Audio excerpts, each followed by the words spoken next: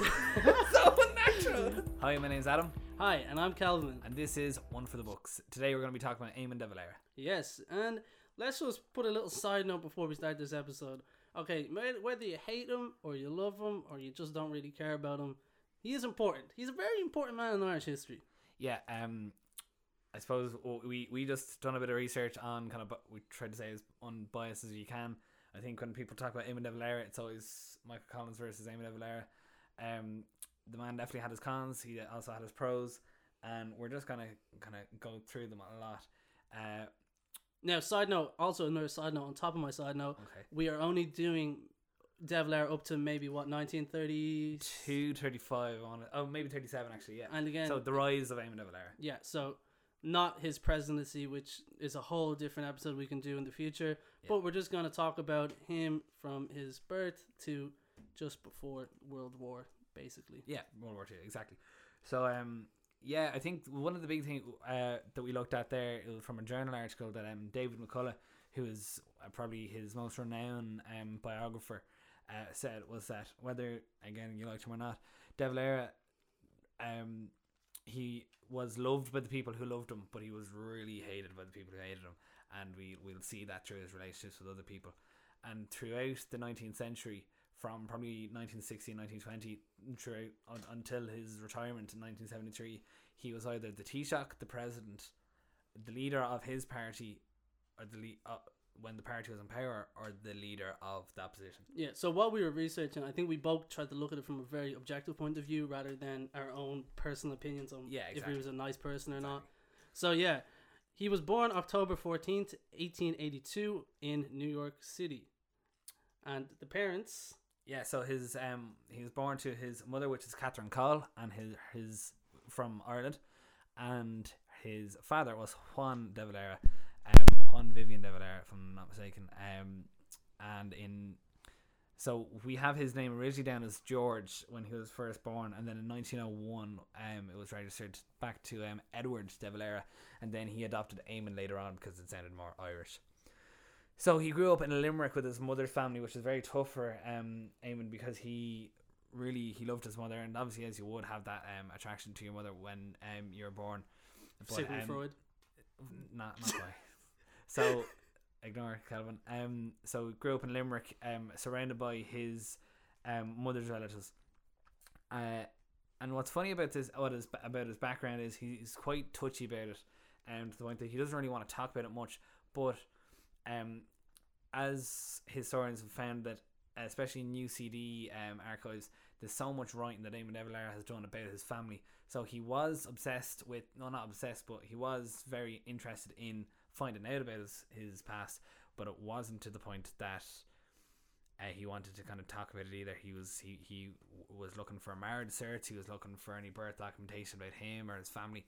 But between, I suppose, his birth of illegitimacy, should we say, from his parents, Americans didn't really have good filing system back then. And it does become a kind of prevalent thing throughout his life about his background, his backstory. Yeah, it's I feel like the kind of start of this question of illegitimacy in America it comes from Tim Pat Coogan, where he says later on, like in de Valera's young life, he wanted to go into the priesthood, yeah. But again, because of the questionhood about his illegitimacy, he didn't really go forward in that path and instead choose to go to politics instead, right? Yeah, exactly. So he works hard in school, and he eventually gains a Blackrock scholarship.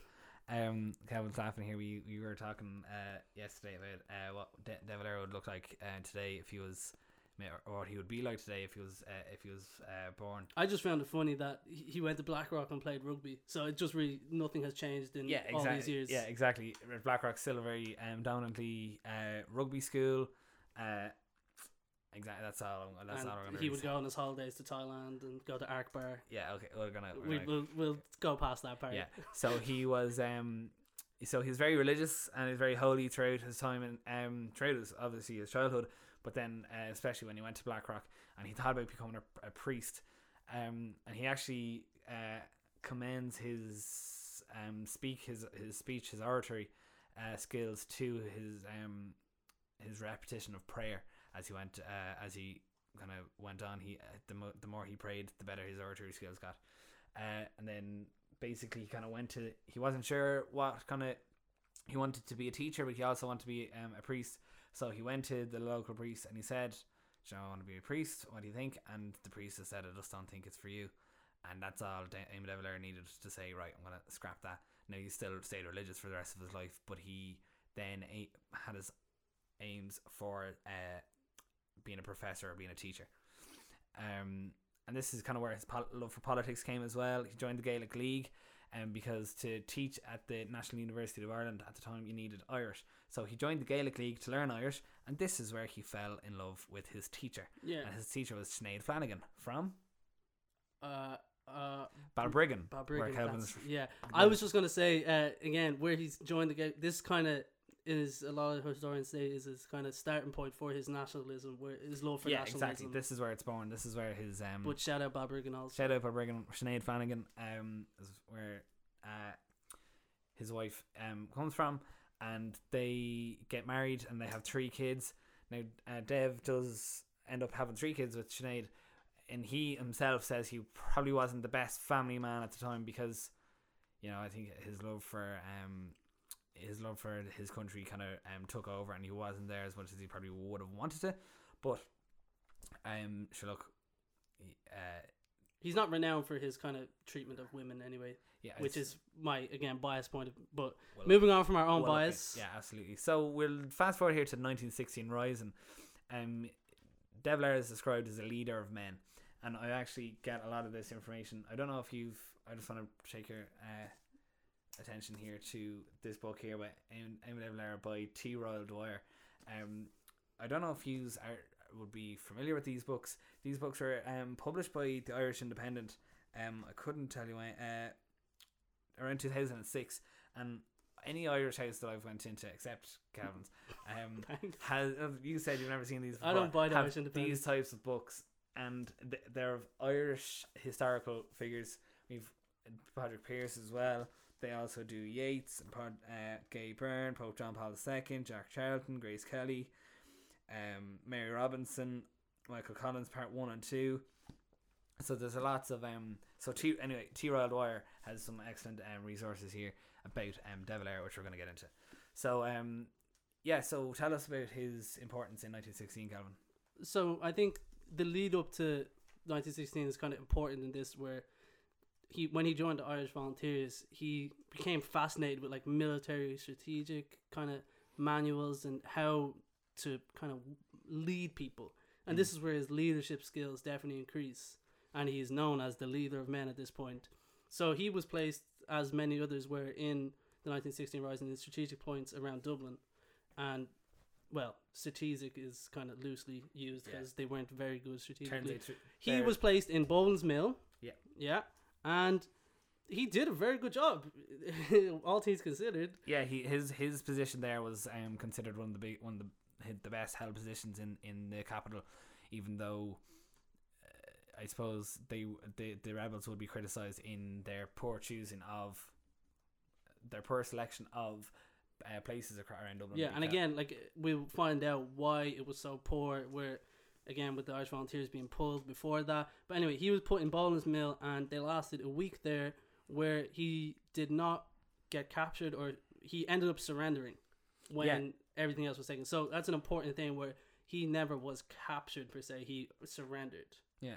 So we talk about De Valera and his kind of his view towards women, and like it might be a bit of a one-sided view here, but Elizabeth O'Farrell is a really popular woman from Cumann who delivers a letter of surrender to Boland's Mills from Patrick Pearse, and De Valera doesn't believe it until he actually sees other men and stuff kind of walking and surrendering to the British, and that's when he finally admits that the rebels had surrendered. And just kind of, when I talk with the Irish Volunteers, De Valera had kind of beef with Eoin McNeill, who's the leader of the Irish Volunteers, who pulls out his soldiers just before the 1916 rising because of he was tricked with the Castle document, and again there's a lot of miscommunication at the time. Newspapers posting things. That's another podcast altogether. But in a letter to his wife, he mentions on McNeill, and he says, "Had McNeill let things go the day before Sunday, we'd hold this position for months. My force here would have been exactly 5 times its present strength." And if you are studying junior cycle or Leaving Cert history, you will have noticed that quote I pulled directly from the sample papers. So he didn't really appreciate McNeill doing that, but there is a source from when he was in prison. McNeill passed his kind of his cell, and De Valera kind of got the attention of the other soldiers and said, "Come on, stand for your captain, or stand for, I mean, I suppose the leader of the Irish Volunteers. You know, this man is like deserves respect. He is your commanding officer." So they all stand and kind of salute him while he's walking past Dev and the lads. So it shows that he still kind of had a lot of respect for on McNeill at the same time.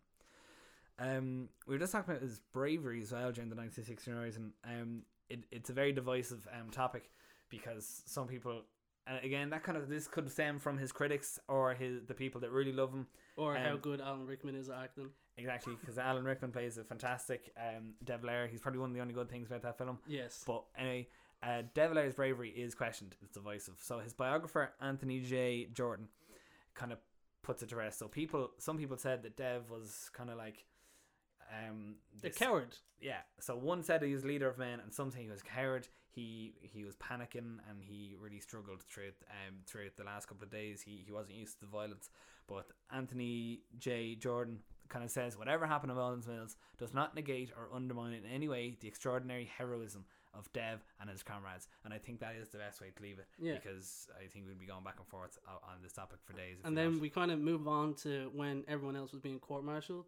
Yeah, and there is the kind of the thing that we need to just nip in the bud straight away, where he wasn't pardoned because of his American background, which a lot of people kind of misconstrued. I suppose we can. I'll put my hand up and say I actually had to look at a history Leaving Cert book to find this, because it was just the easiest way to find a couple of bullet points. But De Valera avoided death for 4 main reasons. One was that he was represented by the US consulate, but that wasn't the key to his survival, I suppose. There was also public pressure to relax, which was kind of like the key turning point in people's attitudes. So as the weeks went on, there was more executions going on and on, and sympathy for those rebels kind of grew. The public opinion changes. Yeah, exactly. And then Sinn Féin, even though it wasn't a Sinn Féin rebellion, kind of gains popularity. The other 2 reasons were he was in a different kind of group to the rebels. So Padraig Pearse, Connolly, and all the lads, they were kind of taken apart, and he wasn't in that group. So it was kind of luck. And the last one there, John Maxwell, who was the leader of the British Army in Dublin during the 1916 rising, when they had all the lads captured, they held all the rebels together, and the man was reading out their names, like Maxwell's right hand man. And when Maxwell heard Eamon De Valera's name, he said, "Who is he?" And that is the thing. Yeah, that's a knock in confidence. It's a knock in. Yeah, I'd be raging. But I'm also glad I'm alive too. Yeah, 100%. So I suppose the loads happens here, but coming up to the War of Independence, he becomes president of Sinn Féin, who got the support from the Rising. They won the general election in Ireland, in 1918, but they didn't take their seats because of the oath of allegiance. Thank you. And yeah, with that kind of fast us forward to the War of Independence on the 21st of January 1919, which is the start of it, which was the founding of the first Dáil, where he was the head of. Jeez, that was good. You breezed through that. But it was very early on in the War of Independence when De Valera goes to America for a fundraiser, and he earns $5.5 million throughout his time in there for like the Irish nationalist cause. And again, we kind of discussed, for me, in the 20th century, the kind of start of 20th century, this is where the Irish-American love affair kind of, in my opinion, it kind of starts, where you have this influential Irish figure touring around America, pushing this nationalistic type of view. And he was also American to a degree as well. Which gives him some kind of help with it, yeah. Yeah, like this, like this is De Valera basically benefiting off the diaspora that left during the famine, have now had their own families and grew their own kind of lives in America, and now they're living in America as ex-Irish citizens or Irish descendants. So this he kind of profits off it. He profits off the Irish people there and kind of there. Yeah, and Dev in America is a whole other podcast. It's really cool. He becomes an honorary Native American chief, and there's actually a really popular picture of De Valera wearing the big I forget what they're called. I don't want to guess it. Yeah, exactly. A really popular headpiece. But anyway, I think was it before or after he went to America that he got arrested? In Ireland? Yeah, when he was sent over to the English jail. That was definitely before, yeah. Yeah. So before he goes over during the War of Independence, he is arrested, and this is actually done quite well in the film. Was that he was in jail in somewhere in the UK in England, and Michael Collins goes over and helps De Valera get out of jail, and he was in jail with so Collins helps him with Sean McGarry and Sean Milroy, and the three of them send a cake in to De Valera with a key in it, and this key ends up getting Dev out, and they head off. Now, and as we were discussing, that's a very cool story to kind of have. Absolutely. Now I'm not sure if I know the film we have De Valera dressed as a woman to kind of disguise himself. I don't think that happened, but dramatization. Yeah, just exaggeration. Alan Rickman. Yeah, exactly. I have to bring him up so many times. Alan Rickman goes. This is where I get my primary source from.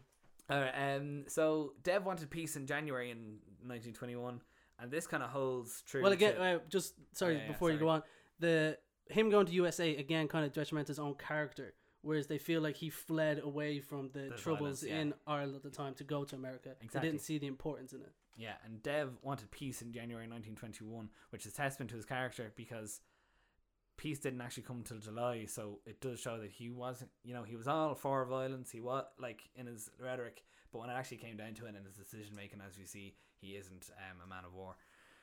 So there's a lot of crack about the talks of the Anglo-Irish negotiations before the treaty. He wants Collins to head off to the US at the end of the War of Independence, and Collins is like, that long hooer won't get rid of me as easy as that. So I think he wanted, it could be argued that he wanted Collins out of there because Dev loved Collins' popularity to the point that he loved that he could benefit off the popularity, but he didn't like it to the point that it could have an impact on Dev's popularity at the same time, I suppose, because the two of them were conflicting a lot. So Dev wants to, he's been asked, to kind of be to talk to the British and in trying to find a treaty, trying to find some sort of a deal, because there's loads of words being thrown around, like dominion status, border, boundary commissions, all that kind of stuff, that they're a bit afraid. They don't really want to get into too much. So Dev talks to Lloyd George secretly, for 5. I think he has 5 secret meetings with him, and Lloyd George is really impressed by him because he says that he spoke to him for like 5 hours one night, and he just spoke about Irish history the whole way from mythology and right from the very beginning of Ireland all the way up to Cromwell. So that's 1600s. It's a lot of history to go through. So there's a lot more history to come for David Lloyd George, and he's just kind of sick of it, but he thinks he is a great speaker. So some people kind of point this out to be when they were having these pre discussions, that this is kind of when Dev gauges that he cannot win against George in negotiations. And it isn't just Lloyd George, it's you have Churchill, and there's so many other more very good negotiators. Yeah, and these negotiators are English at the end of the day, and De Valera, Collins, Griffith, their first language is in English. Yeah. So then we have the plenipotentiaries. Yeah, so De Valera gives these lads plenipotentiary rights, and he has so many different arguments, and all these sources give different arguments. One of them I thought was really interesting was because De Valera was head of the Irish state, that he was the president of the full republic, and because of this, he is the equivalent now to King George V. So if King George V wasn't going to be at the talks, why would he? He also said he wanted to stay at home. The quote was here that he would stay at home as it would be more effective if I myself were not a member of the team, and so completely free of any suggestion that I had been affected by the London atmosphere. So he gives plenipotential powers to negotiate and conclude on behalf of Ireland with the representatives of Britain. But the secret instructions were that they couldn't agree on anything or sign anything. So he saves his own name without getting Dev's approval first, which would be very hard because there was no email back then. No, you so have to sending letters or ringing up the whole time, and it was more hassle than it was worth. Yeah, so Arthur Griffith, Robert Barton, Michael Collins and Erskine Childers go over to have these discussions. Yeah, now Childers is kind of a spy for Dev here because Childers and Dev are on the same are quite close, and Griffith kind of has his beef with Collins, and Griffith aren't on Dev's side here, so Childers is kind of his spy there, and he actually sends secret reports back to De Valera. While Collins is away, De Valera got 70,000 new recruits for the IVF. So he reorganised the army, and he got a lot of the people that Collins would have been mates with out. So it kind of planting the seeds of this kind of, we're gonna tear apart from the people. If he knew what was coming. Perhaps. So do you want to tell us about the results of the Anglo-Irish Treaty? So there was 5 major things that kind of came out from this, where it was the Oath of Allegiance, which would again become a very, very important part in the years to come. Then we had the Dominion status. We had the 3 ports in Cove, Bearhaven, and Lough Swilly. Then Britain had to keep them, didn't they? Britain wanted to keep them in part of the treaty. Yeah. Then we have the Boundary Commission, and then we have the name of the Irish Free State. So the big question there is, I suppose, did Dev know he wouldn't get to 32 counties?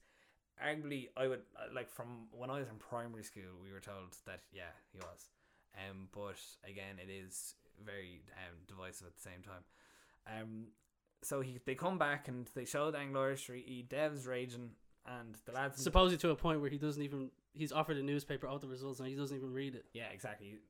So they meet in the Dáil to agree or disagree on the treaty, and it's very tight. So it is Dáil voted 64 for and 57 against.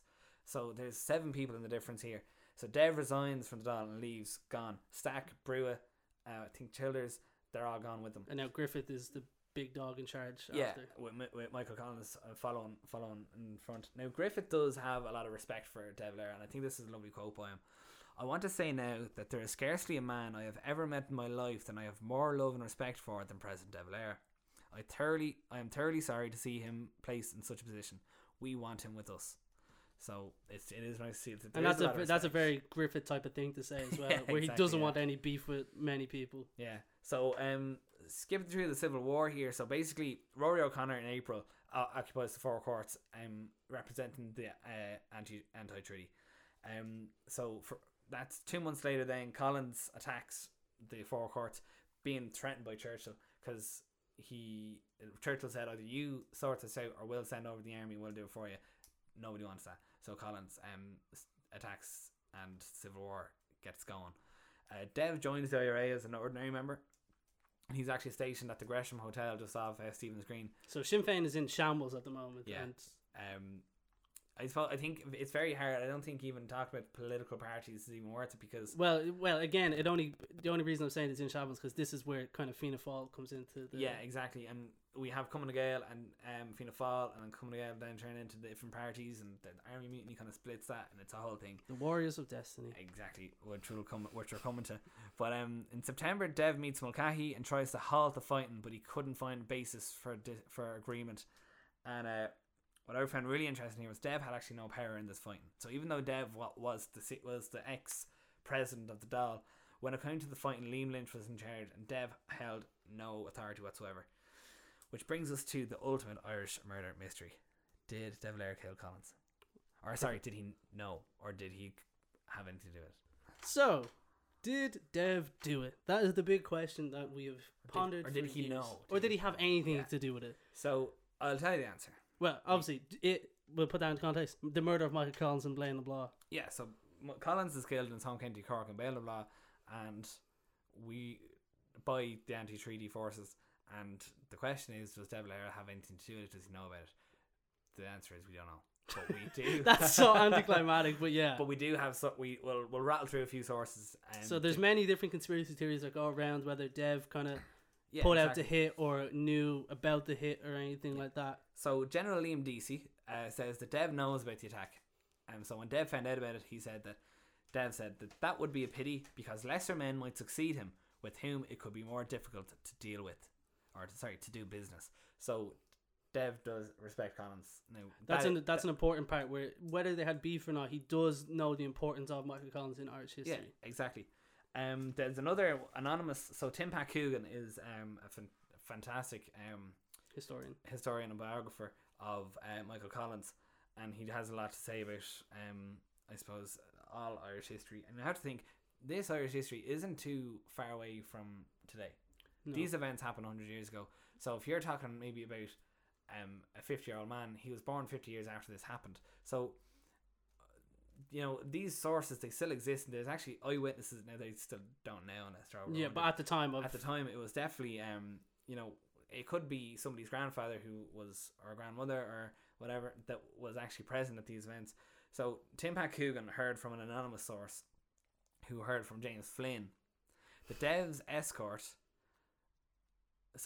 Flynn is Dev's escort. De Valera went to Long's bar in Belvoir, and he pled with the soldiers that were there and said, please don't do it, please don't kill him. And they didn't recognise his authority, and Dev was left furious, which isn't very convincing, but I think this is the kind of way that the film kind of goes, that Alan Rickman was very upset, but he does know about it, and that he can't really stop it. So, in March 1923, Lynch is killed. New IRA chief kind of brings a ceasefire to the War of Independence. The Civil War. Many anti-treaty members arrested. Now, Dev hides, but when he runs for election, this is where he gets cut out, and he knows it's going to happen. But he still has a lot of power. He knows he still has a lot of influence. So he goes for election in Clare, and he stands in Ennis for election. And he does a speech, and during his speech is when he got arrested. Now, I think this is really interesting. When he goes to so he was supposed to speak in Dublin the following weekend, but he's in prison, so he's in prison. He wasn't there. So who spoke on his behalf? His 12-year-old son Vivian, which is class. Yeah. And Vivian speaks from unsure of what the Gilly Nagal or the Gilly Nanal will do to his father. When Gilly Nanal translates to I should know this better, sorry, servants of the foreigners, which is what they call the pro-treaty side, which I think is really interesting because the negative connotations off that straight away is very prevalent. Yeah, of course, but also this, the anti-treaty people saw the pro-treaty people as extra British helpers. So Vivian, his 12-year-old son, and Erskine Childers Childers Jr. Also, and Erskine Childers would then come on to be this junior son. an important figure. Yeah, because his father was executed around this time too, and this was a really emotive play by the anti-treaty side.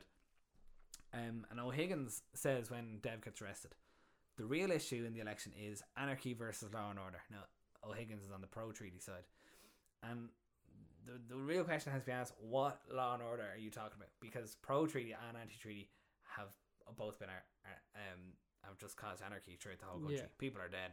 It's brother against brother. It's families against families here in the pro and anti-treaty. And who is a real nationalist at the end of the day? Which side? Exactly. Yeah. So it's an interesting quote from O'Higgins. So he leaves Sinn Féin over disagreements and wants to leave politics, and this is where Fianna Fáil comes in. So Sean Lamass, who is a massively influential figure in terms of Irish politics, he changes the country and he kind of introduces us to the country we know now. They established the Fianna Fáil, and then in brackets the Republican Party. Now the Republican Party in comments in brackets comes because Lamass is afraid of Fianna Fáil. If people don't know how to pronounce without the Fáil, yeah. And where does the name Fianna Fáil come from? Kevin, the Warriors of Destiny. Yeah, and that Warriors of Destiny, the Fáil, F-A-Fáil, comes from Inish Fáil, which is an old Irish kind of literary term for Ireland, which is like the land of warriors, the land of heroes, and this is where Inish Fáil comes to Fianna Fáil. So when Lemass leaves, he brings a lot. He steals a lot of Sinn Féin support, and what Fianna Fáil want to do is they want to republicanise the Free State from within. Now, what's really funny is that this is actually what Collins wanted. This was what word for word. This is what the Pro Treaty were doing.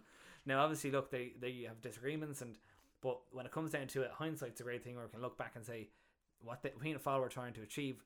A lot of that was being done with the Pro Treaty side, so it kind of brings, you know, why was the Civil War even? Did Collins even have to go through all that? I see our time is very gone, so I'm gonna just rush through the next Taoiseach. Yeah, okay. Well, yeah, okay. So June 1927, Fianna Fáil won 44 seats, Sinn Féin won 5, and Cumann na Gael won 47. So Fianna Fáil tries not to take the oath, but then O'Higgins is assassinated, and then Cosgrave brings in the Electoral Amendment Act, and this allows Dev, and then this kind of makes Dev take the oath. Even though he doesn't want to. Yeah, so Fianna Fáil were taking up all those seats, but they weren't coming to the Dáil. So this Electoral Amendment Act said you have to come or you're not a politician Which anymore. Again it will be abolished very shortly afterwards. So in August of 1927, Dev was like grand. He called the oath an empty political formula, which it was, and sure enough, he takes a seat. So during all this time, Dev really appeals to the Irish nationalists here, because they exploit the anti-British sentiment that the pro-treaty side, or it's coming to Gael, aren't really accepting, or aren't really acting on. This comes towards the end of Cumann na Gael's kind of hold on Ireland at the time. People are kind of fed up with the same thing over and over again. And Dev and Lemass kind of show this promise of what Ireland could be. So 1932 comes. De Valera overcomes Cosgrave as president of the executive. So Taoiseach has coming in yet. The Fianna Fáil becomes the most powerful party, 72 seats, massive, and they continue to win the next several elections over the next couple of years. So in 1932, Fianna Fáil become the most powerful party, and when they do, Fianna Fáil are afraid the Cumann na Gael are going to come with guns. So Fianna Fáil are loaded with guns, and Cumann na Gael are like so peaceful about it, and they're completely just surrendering their power, and it was very peaceful. Now you have to wonder if O'Duffy was in charge rather than Cosgrave, who would end up in good old fascist O'Duffy. Let's just again, different day, different podcast. Exactly. So De Valera comes in hot straight away as president of the National Executive, and he abolishes the oath. He withholds the land annuities owed to the UK, and this kicks off the Anglo-Irish trade war. The big bad trade war. The last 6 years, this economic war, this Anglo-Irish trade war caused the economic war up until 1938. Where there's tariffs on exports and imports from England to Ireland. So England because we haven't paid the land annuities, England starts taxing, trying to find their money in other ways. Starts taxing their exports, but we start taxing our exports in retaliation, and this is really like. It's bad on both sides, but again, Ireland kind of hold the upper hand with their trade to England, because 96% of Irish exports went to Britain, and like constantly, all of our resources going over to Britain. So basically Donald O'Bucla, which is a good friend of Eamon de Valera, takes over as Governor General when King George's Governor General resigns in 1932. So Dev gets him to call a snap election, Donald O'Bucla. And in January 1933, which is only a year after he hit the first election, and this then gives Fianna Fáil a massive majority by 77 seats. And then, as you said, Fianna Fáil wins 1937, 1938, 1943 and 1944 elections. So that's kind of the start of the era of dominance that they would hold in Ireland. Yeah, exactly. And during the 30s, put in context, a lot of stuff is happening in Europe at the time. There's more worries throughout Europe as fascists are rising in Italy, and so there's all these major political figures kind of rising, and we actually talked about that when the 1937 brings the Constitution, the Bunnock na Héireann, and the word Taoiseach is used as the Prime Minister, the leader, and Taoiseach translates to leader. Now Führer also means leader, and Duce is just the Italian word for leader. So Mussolini Hitler and Eamon de Valera. God, the big three. If that was taken out of context, we'd be in trouble. Someone just needs to not clip that. Yeah. So I hope you can pop that out and during the edit. Yeah. But basically, everyone's a bit concerned. They're like, oh, there's a fella called the Leader over in Germany, and he's doing a bit of business at the minute. But again, Dev kind of puts that nail in the coffin. He's like, we're not the same. Yeah, grand, exactly.